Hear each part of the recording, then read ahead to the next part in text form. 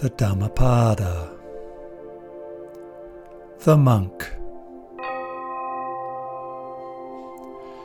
Good is restraint over the eye. Good is restraint over the ear. Good is restraint over the nose. Good is restraint over the tongue. Good is restraint in the body. Good is restraint in speech. Good is restraint in thought. Restraint everywhere is good. The monk restrained in every way is freed from all suffering. He who has control over his hands, feet and tongue, who is fully controlled, delights in inward development, is absorbed in meditation, keeps to himself and is contented, him do people call a monk. That monk who has control over his tongue is moderate in speech, unassuming, and who explains the teaching in both letter and spirit. Whatever he says is pleasing. The monk who abides in the Dhamma, delights in the Dhamma, meditates on the Dhamma, and bears the Dhamma well in mind. He does not fall away from the sublime Dhamma. One should not despise what one has received, nor envy the gains of others. The monk who envies the gains of others does not attain to meditative absorption.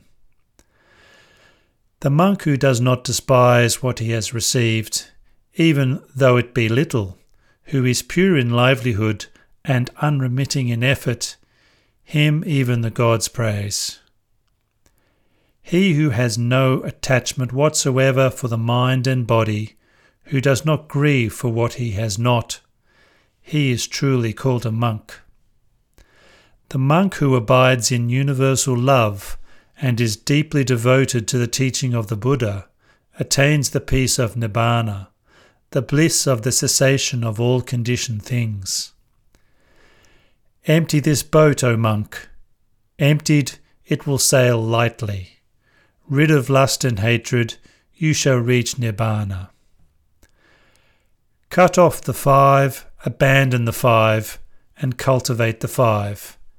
The monk who has overcome the 5 bonds is called the one who has crossed the flood. Meditate, O monk, do not be heedless. Let not your mind whirl on sensual pleasures. Heedless, do not swallow a red-hot iron ball, lest you cry when burning, "Oh, this is painful." There is no meditative concentration for him who lacks insight, and no insight for him who lacks meditative concentration. He in whom are found both meditative concentration and insight, indeed, is close to Nibbana. The monk who has retired to a solitary abode and calmed his mind, who comprehends the Dhamma with insight, in him there arises a delight that transcends all human delights. Whenever he sees with insight the rise and fall of the aggregates, he is full of joy and happiness. To the discerning one, this reflects the deathless. Control of the senses, contentment, restraint according to the code of monastic discipline, these form the basis of holy life here for the wise monk.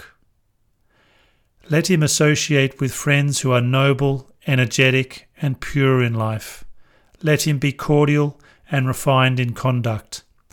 Thus, full of joy, he will make an end of suffering.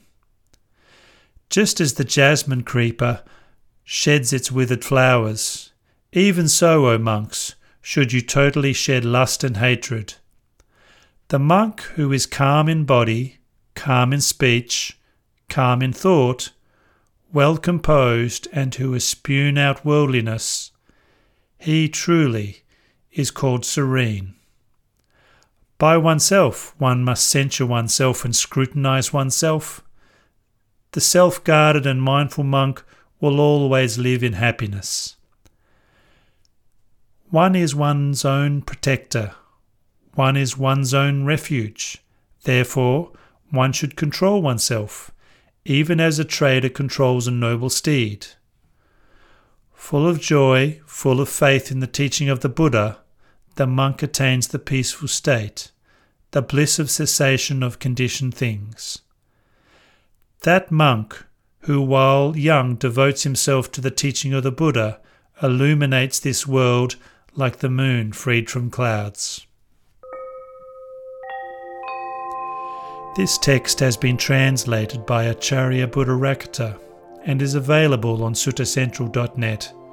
The Buddha's Wisdom podcast is an Everyday Dhamma Network production. You can find out more about the Buddha's Wisdom podcast and the Everyday Dhamma Network by clicking on the link in the description below. May you all find happiness and peace.